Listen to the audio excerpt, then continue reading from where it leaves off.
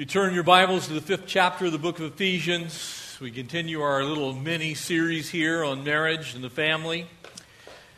And I want to set the stage here for this particular message by reminding us that we absolutely must look at the context here. And as we began last Sunday to really put this into focus at the end of last Sunday morning's message, we now continue that message because the extension of what carries on in verse 22 comes from verse 21. And so if you miss that part of it, then you miss what's being said here. Because as I shared with you last Sunday, there is no schism in the Godhead. There's God the Father, there's God the Son, God the Holy Spirit. All three are God. And that basic understanding is where we start as we look at marriage. And so Jesus Christ, being God, has no problem submitting to God the Father because He's perfectly loving and perfectly kind and perfectly majestic and perfectly powerful. So our example is not our human frailties and failures. Our example in marriage is Jesus Christ as Lord. Amen? And so if we get this part, as we move forward into these two roles, we get to the ladies first. But as we begin to unfold marriage from a biblical perspective, I think it's very important for us to gaze back at what God intended. Notice what it says in verse 22, and we'll look at this and then we'll pray. Wives, submit yourselves to your own husbands as to the Lord. Would you pray with me? Father, we have come this day to hear your word. And so, Lord, we pray that you would speak from heaven. We as your servants have ears to hear. Please instruct us.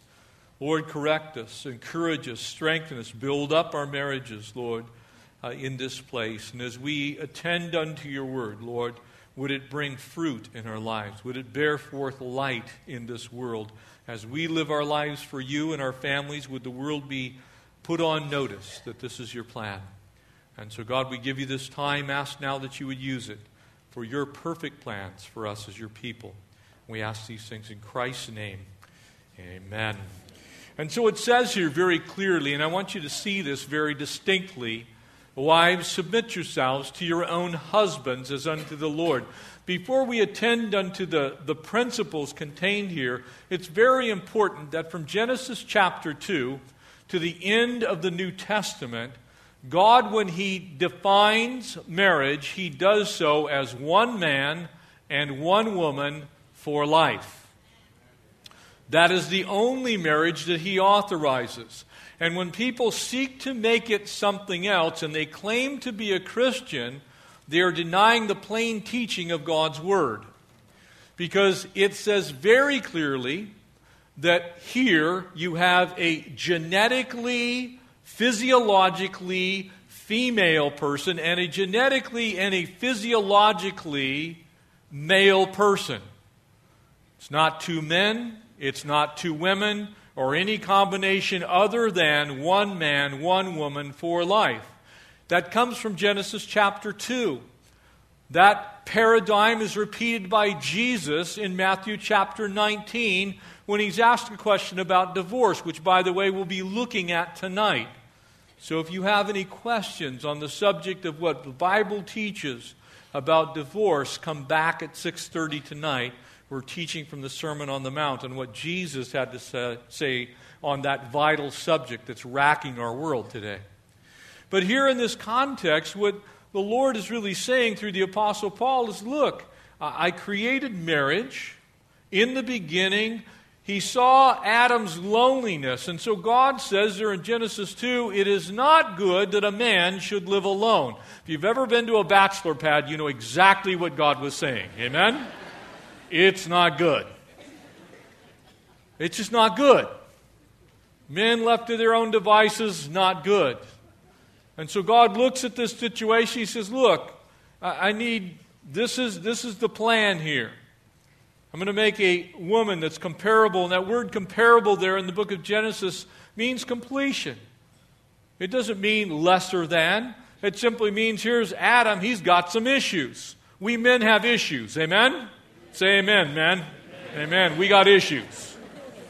We have issues. If you left the world in men's hands, it'd look much like the Lord of the Flies, okay? We'd just be eating each other or something. I don't know. It wouldn't be good. God, uniquely and wonderfully in and of himself, possesses all of the characteristics that we would generally attribute to a woman: kindness, gentleness, nurturing. You don't want men nurturing. We're not good at it. Nurturing is rub dirt in it, get up, and get back on your bike. That's men's nurturing. We don't nurture well. You wives want to know how the accident happened and why just, could you come in? Let's bake some cookies. We'll make you feel fine about your knee. It's going to be okay. Us guys, we're like, look, you still have a leg.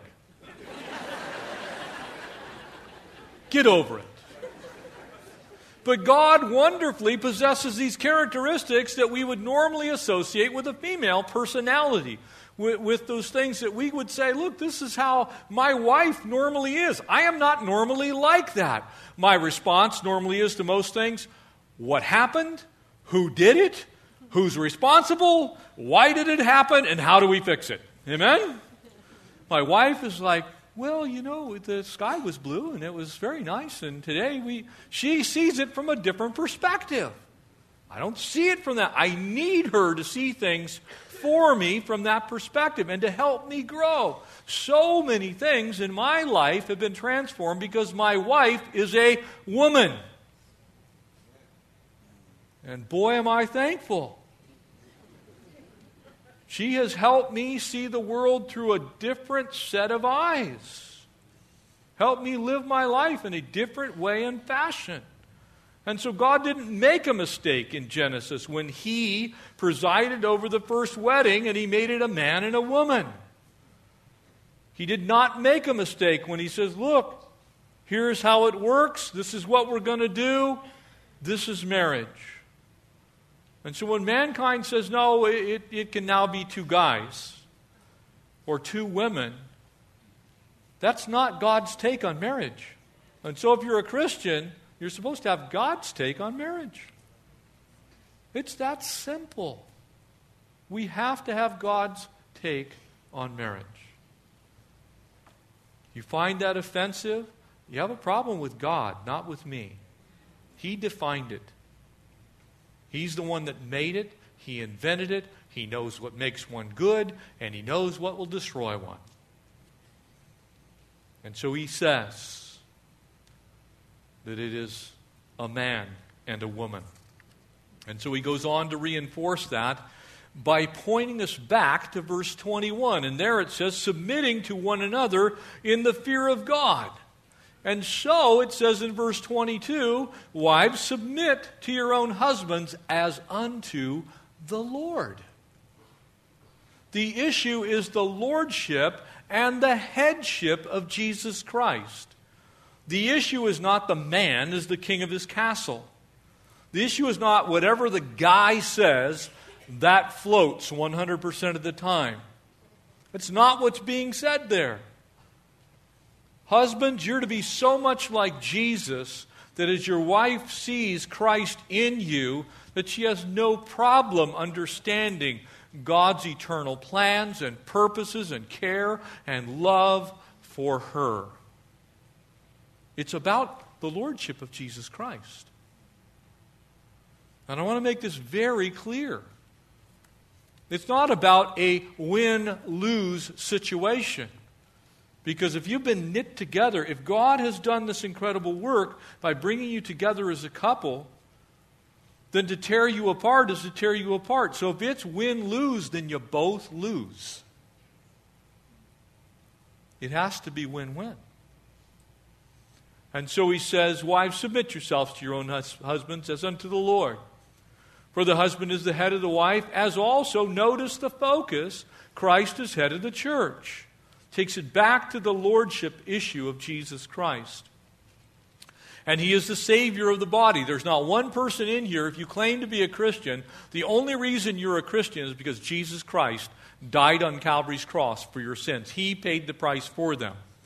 He has earned the right in that respect to be Lord. He paid your price.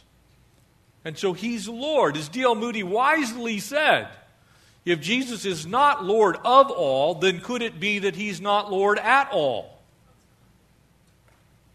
He's supposed to be Lord of every marriage. He's supposed to be in control of our Christian homes.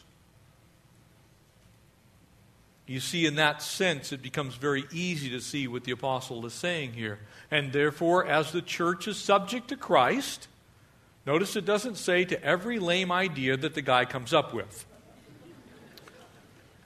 It does not say that if your husband decides that he wants to cheat on your tax forms, that you're obligated to sign them. It does not say that if all of a sudden your hubby decides that he wants an open marriage, you need to go along with it. It says, subject to him as unto Christ. Men, we're supposed to be like Jesus. So let the wives be to their own husbands and everything. It's a similitude. In other words, it's a place where, look, this is the model. The model is Jesus Christ. Jesus will never abuse you ladies. Jesus will never speak a harsh word to you. Jesus will never abuse you in any way, shape, or form. He will not demean you. He will never make you lesser. None of those things will happen in Christ. And that's the model. That's the model. We're to submit to the lordship of Jesus Christ. And as you define these things, as you look, then basically what it's saying is God's way is the best way.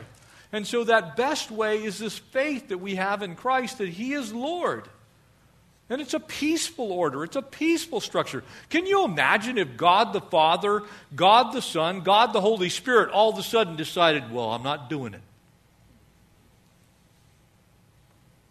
Jesus is the Creator God, amen? In Him and by Him, all things consist that it consists. Anything it is because of Him. One day the Holy Spirit said, well, I'm just not energizing your creation. Forget it. You can see the Holy Spirit with arms folded, sitting there talking. I'm not doing it. The whole universe would fly apart at its seams, amen? Everything that we know that's held in check by the power of the Holy Spirit, the creation of God, the Godhead working together seamlessly, flawlessly, in perfect love, in perfect harmony. Can you imagine if that happened? And yet Jesus is fully God, Holy Spirit fully God, God the Father fully God. They're actually one God. There's no schism. There's no problem. They're not at odds with one another. They're not battling each other. Well, today the Holy Spirit's in charge.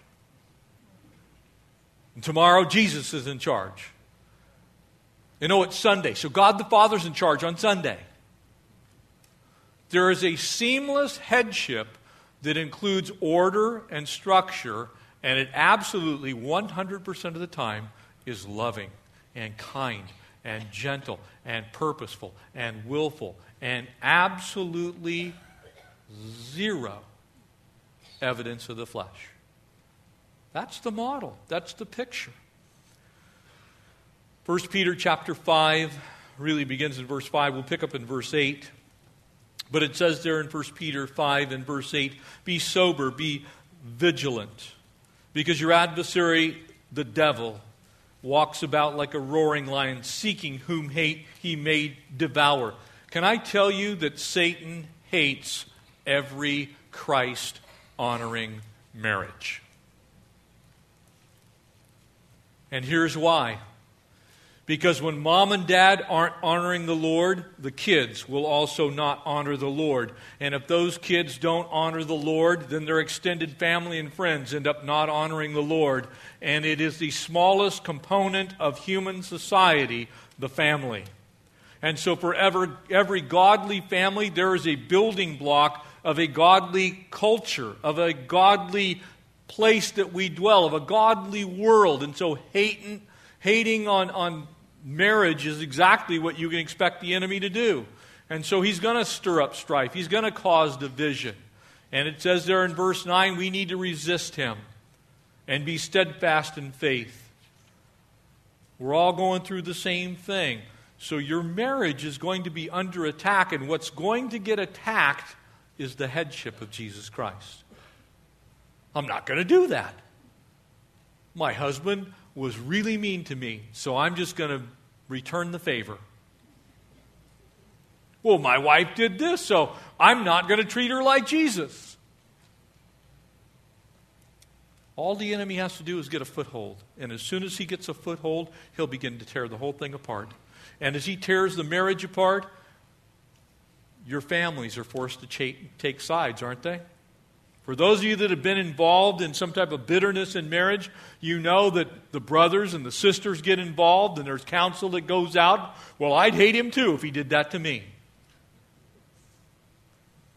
And all of a sudden you can't find Jesus Christ as Lord. You see, we all have to have the same place that we start from, and that is submitting yourself to the lordship of Jesus Christ. It's having submissive faith. We have to trust God that He is able, in our marriages, to keep that which He has committed unto the day of Christ Jesus. We need to remember that. Because if we don't, then all of a sudden we get our little selfish twists and tweaks that we think we're entitled to in marriage. And before you know it, it's about who can exercise the most authority. It's who can have the most power. It's who gets the last word. It's who can do the worst. It's who can inflict the most pain. It's who can cause the most amount of damage. I cannot tell you how many hundreds, if not thousands of hours of marriage counseling that I've done in my time in ministry to where I sit down with people and it's about who can damage who the furthest. It's who can slap who the hardest. Well, he did this, so I'm doing that. She did this, I'm going to do that. That is not the plan of the Lord. The plan of the Lord is you look at your stuff and you say, man, would Jesus do it that way? And then your spouse looks at their stuff. Could I say that Jesus would handle it that way? Would Jesus say those words to my wife? Would He, in His marvelous love and care, by the way, He died for you to prove how much He loves you. It was there that He met with the disciples, that He girded Himself about the waist and He sat down and He washed their feet. He said, look, let me serve you. That's the example that we have of leadership in our homes. Can you say that you're a foot washer in your home? It's about submitting and placing our faith in Christ. You know, there's an old 70s bumper sticker. I used to have one on my car. God said it, I believe it, that settles it. Amen? That's really the case with marriage. What God says, what God has written in His Word, those are our directives as the body of Christ. This whole concept of psychologizing these things to where, well, I know the Bible says this, but it doesn't really pertain to that area of life. Look, Jesus Christ is Lord, period. He's Lord of your finances. He's Lord of your physical relationship. He's Lord over your resources. He's Lord over your children. He's Lord, period. There's no area in life where Jesus Christ is not Lord if you're a Christian. So you can't pull that out. Well, except my anger. I'm not giving my anger, God can't have. My bitterness, I'm keeping that. That's mine. That's my weapon. Jesus Christ is Lord. We all submit to His lordship. That settles it. Puts it into perspective for us. It's not willpower. It's submissive faith. Can I say to you, I don't even know how many times I've heard people say something like this. Well, it feels like this. Or I feel this way. Or, you know, my feelings were damaged. Or my feelings were hurt. And again, feelings are valuable, but they're also very, very fickle. And they are extremely deceptive. The enemy can get in and twist your feelings. We get back to truth in lordship. I say, look, Lord, here's the issue. I said something I shouldn't have said, and I said it in a way that doesn't honor you. That's on me, no matter how truthful the information was with which I was acting. Rightness does not make righteousness. You can have all your facts correct and do it in a way that doesn't honor the Lord. And so this picture of submissive faith, we all, every knee will bow. Amen? Jesus Christ is Lord. Make sure you get that. And so he moves on now really to talk to the ladies. And you're going to see something here that he spends nearly 400 words on the guys and only 54 on the ladies. There's a reason. We don't listen. Us guys are a little thick-headed at times. We kind of have to be reminded, look, the model for me as a husband is Jesus Christ's life sacrificially given for my wife. That's my model. So to you ladies, he says, wives, submit to your own husbands as unto the Lord. For the husband's head of the wife, also as Christ is head of the church. He's Savior of the body, and therefore, just as the church is subject to Christ, so let the wives be subject to their own husbands in everything. You see, this is the application of this principle of submissive faith. And so as we think on that particular principle, we have to realize, look, when it gets right down to it, every human relationship, every city that was ever built started with a family unit. Go back to Adam and Eve. They have a couple of boys, Cain and Abel, and it was from there that all human society went forth. And then another couple has more children, and they're linked together. They live in some place. You see, we're supposed to be that influence of salt, that influence of light in the world. Our marriages are supposed to be so Christ-honoring, so God-honoring, that other people will be affected by the way we live in our Christian marriages. They'll look at how we handle problems and say, boy, I hope one day to be able to handle that conflict that way, as the Lord Jesus would speak those things. And so here these simple 54 words. In a marriage relationship, remember, verse 21 is very clear. It's not just the wife that is called to submit. The husband is also called to submit, and submit fully to the lordship of Jesus Christ. The words there doesn't mean that you're submitting to your husband because he's Lord. It's because Jesus Christ is the Lord. Men, if you have that view that you are the Lord of your castle, you need to take that puppy out this afternoon and do some target practice. Because that isn't what the Bible teaches.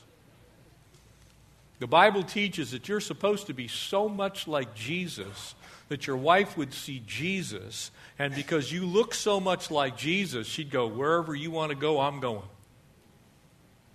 Whatever you say, I can follow that because the Lord won't mislead. The Lord won't misguide. The Lord won't bring in falsehood and anything that's harmful into your marriage relationship. And so the picture obviously is one that the whole system is working with Jesus Christ as Lord. Can't imagine Jesus walking into your home and disrespecting your wife. And I can't imagine that Jesus would sit there and go, well, just let your husband have it. After all, he is him.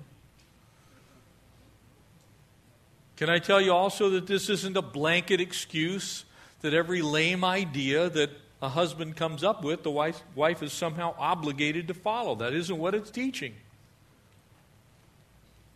If your husband decides he wants to go up the off-ramp, you can politely say, no! In Jesus' name. It's not what it's talking about. It's not talking about ultimate authority. It's talking about the lordship of Jesus Christ. You ladies are going to have, imagine this, just for a second. Bear with me here. If every husband was exactly like Jesus, how tough do you think it would be to submit to that authority? Not very tough, I would guess. It's not going to be hard. That's the model. Ultimately, Somebody's got to come up with the plan. Ultimately, there has to be, maybe there's a final decision that needs to be made. They're going to be rare, they'll be infrequent.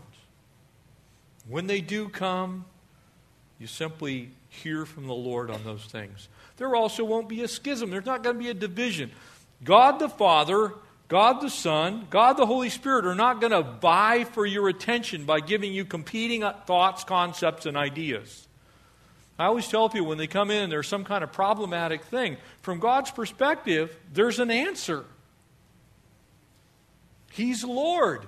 He's not going to tell the wife one thing and the husband something else. So if there's a problem, it's a problem you're not hearing from God. Someone's not hearing from the Lord. So take it back to the Lord. Can I tell you something? Praying is not the same as picking. Praying is not the same as picking. Praying is not you prodding and poking and playing Holy Spirit. Praying is you go back to God and say, Lord, whoever needs to change here, change us. Whoever needs the attitude adjustment. You know, you do that with your kids, right? You need an attitude adjustment.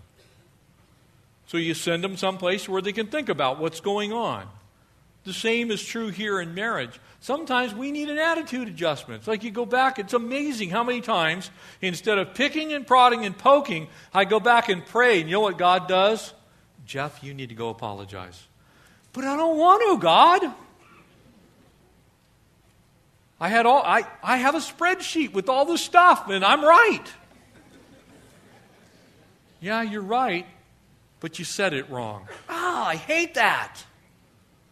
Then you go back and you find out, yeah, it was actually you. And if you just rephrased the question, if you had taken the statement and remembered that that is the bride of Christ, that's the one for whom Jesus died, and He's trying to communicate through your words and your lips, and all of a sudden you go, oh, honey, can I share with you what's on my heart? It's a lot different than, boy, you're dumb as a brick. How come you don't get this? Is there some problem with your mental acuity today? It's a little different situation, isn't it? But you know what? It causes the other person to then ponder, hey, am I hearing from God? Am I really receiving from the Lord? And so the concept really is quite simple. Ultimately, somebody's got to have the final word. And if you're both being like Jesus, it's not a problem to just say, you know what, maybe I got a little bit of a different spin on this, but I'm simply going to pray. I'm simply going to let it go. How many small things turned into big things because we won't relinquish them to the Lord? How many problem areas in marriage do we have because we grab hold of something that's tiny and we let the enemy blow it out of proportion? Jesus Christ is Lord. You know, I was talking with Connie, and there's so many things that I now see in such a different perspective because of who she is as a woman and how she's helped me grow personally. I don't feel like my headship is threatened by my wife in any way, shape, or form. Matter of fact, I believe it's enhanced by her. I actually hear more clearly from the Lord because of who she is. So many times she will actually hear from the Lord about some specific thing that we're trying to both hear on, and when I hear her words, I'm like, that's it. You got it, I didn't. I don't even know how many hundreds, if not thousands of times that's happened in our nearly 40 years of marriage. You know what, honey? You're right. We're doing it that way. That's how that submission to Christ works. It's not submission to harebrained lameness or silly ideas. It's not you ladies need to be perpetually pregnant in a granny dress, whipping your own organic butter from happy cows. That's not what it's talking about. I don't know who started that whole movement, but they need to be slapped in the love of Jesus. Not God's plan, I know that. Because when the husband and the wife are both submitted to the Lord, there's going to be peace, there's going to be harmony, there's going to be unity. There'll be commonality of vision, there'll be complete understanding in most things. You know, you're still going to have your humanness. Things will come that maybe you're not going to see eye to eye on, but you both turn to the same Lord then. You don't turn to your own silly lameness and flesh. You turn to the Lord and say, Lord, if I need to change, change me. If He needs to change, change Him. And let God have it. When we think on these things, at the end of the day, God's made us wonderful. He's made us unique. He's purposefully done so. And when He puts us together in marriage, what He's saying is, look, the individual characteristics and traits that I have as a human being and my wife Connie has as a human being, and all of those spiritual things that the Lord's done in my life and the things that she's done in her life, when you put them together, they actually assemble into a greater whole than either of us individually. We become something where we do not lose our individuality. Matter of fact, the individuality is even enhanced, but we become something together.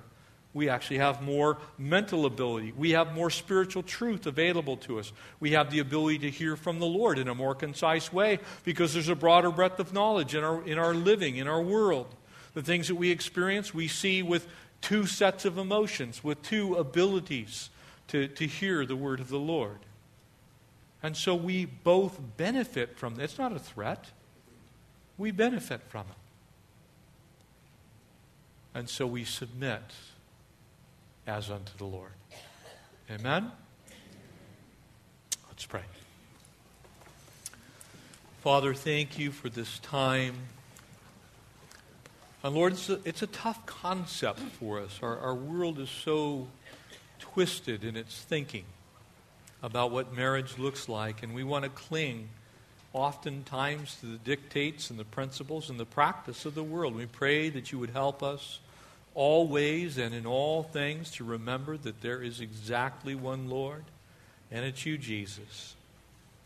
And to the extent that we live our lives in a way that honors you, God, you will be the one that takes the things that divide us and separate us, and you'll be the one that gives us the answers we need and gives us the solutions that we can follow that will bring you glory and honor and praise.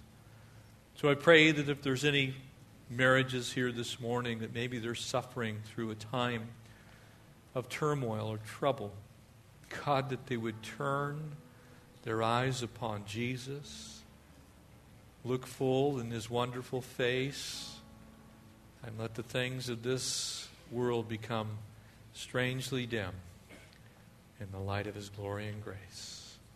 We love you, Lord. Thanks for loving us. Thanks for putting up with us, God. Thanks for blessing us with our spouses, our children. Watch over us, keep us, help us always and in all things to let you be Lord. We bless you, we praise you, we ask all this in Christ's name. Amen.